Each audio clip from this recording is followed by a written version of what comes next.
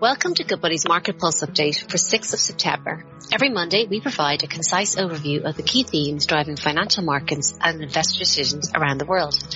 We're joined today by Senior Research Analyst Brian Flavin. Good morning, Brian. Good morning, Sarah. We had some interesting data points last week, which I suppose drove certain kind of market activity. Can you just talk through what kind of happened, went on, and I suppose what we think about all those data points, please? Yeah, well, we've had a number of data points recently, not just last week, which have been reflecting what I would call a weaker growth narrative that actually is getting louder among financial participants at the moment. So last week, specifically, we had US consumer confidence. Now that fell to its lowest level since February. That followed the US retail sales report we got a few weeks ago, which also showed falling retail sales. And of course, the big report last week was the August jobs report, the US non-farm payrolls report. And that came in much lower than what people had expected. And I'll get to that in a moment. On top of that, we got some Chinese manufacturing and service data last week that also came in weaker than expected. So not surprisingly, markets have been, upping the ante around this weaker growth narrative, as I mentioned, and they are responding in a defensive fashion. So we're seeing that cyclicals are no longer outperforming defensives. That's been going on for a number of weeks now, and that continued last week. Although the markets in general have been pretty flat overall for the last couple of weeks. Now, what do we make of all of that? Well, I would say we've taken a deeper look at some of the data.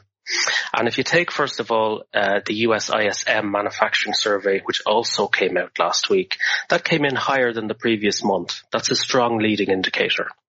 So it showed new orders were up, stocks, inventories were up.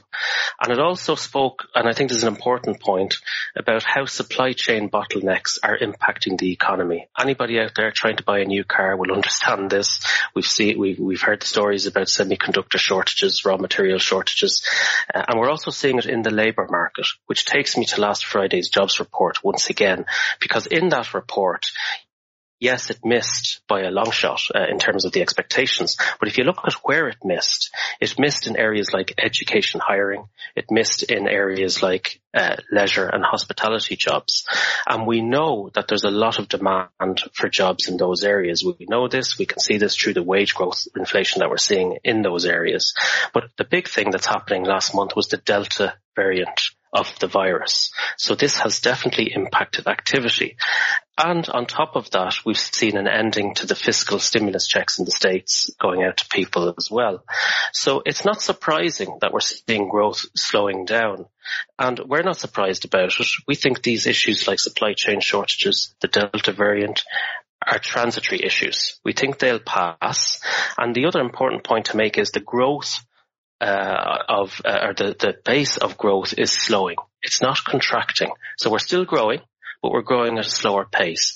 None of that is a surprise to us. So in conclusion, what I would say is we think the Delta wave will pass as the vaccination rollout continues. We also know that income levels are well above spending levels. So that's a support there as well. And finally, the central banks are not tightening policy anytime soon. The latest jobs report means the Fed is unlikely to reduce its monthly asset purchases until at least the end of the year, probably December at this stage. So overall, we remain confident about the pace of growth. A really great snapshot there, Brian. Thank you for that. And I suppose then just thinking about client portfolios and where people are positioned, how are Goodbody responding to that kind of, I suppose, slower pace of growth, if you will, in terms of positioning for portfolios? We knew that the pace of growth couldn't be sustained. The pace of growth we saw earlier in the year was truly extraordinary. And we knew that couldn't be sustained. And yes, we are seeing the pace of growth slow down, and we are seeing people's estimates of GDP growth rates coming back. But none of that, as I said, is a surprise to us. We should expect that. And as a result of that, a few weeks ago, as some of our listeners may remember, we actually did reduce our equity exposure in some of our multi-asset models. So that's what we've been doing. But in addition to that, we've been careful about the type of exposures we've been making or adding to as well. So we realized that the recovery is still there. The growth is still happening. We're still confident that, when we get through this vaccination bump, if that's what you like to call it, and the ending of these fiscal stimulus checks, we think the recovery will continue, that growth will continue, and as a result, we're looking at those areas of the financial markets where we think growth will continue to happen. So we've been adding to names in areas like financials. We've been adding to names in industrials, and we're also looking at the consumer sector as well. So still very much interested in the cyclical part of the economy, but probably at a later stage, the more mature types of selections within those subsectors. So that's what we've been doing. Great, Brian. Thank you for that. That concludes this week's episode of Market Pulse. For further news and analysis on markets, financial planning and investments, please go to goodbody.ie/insights.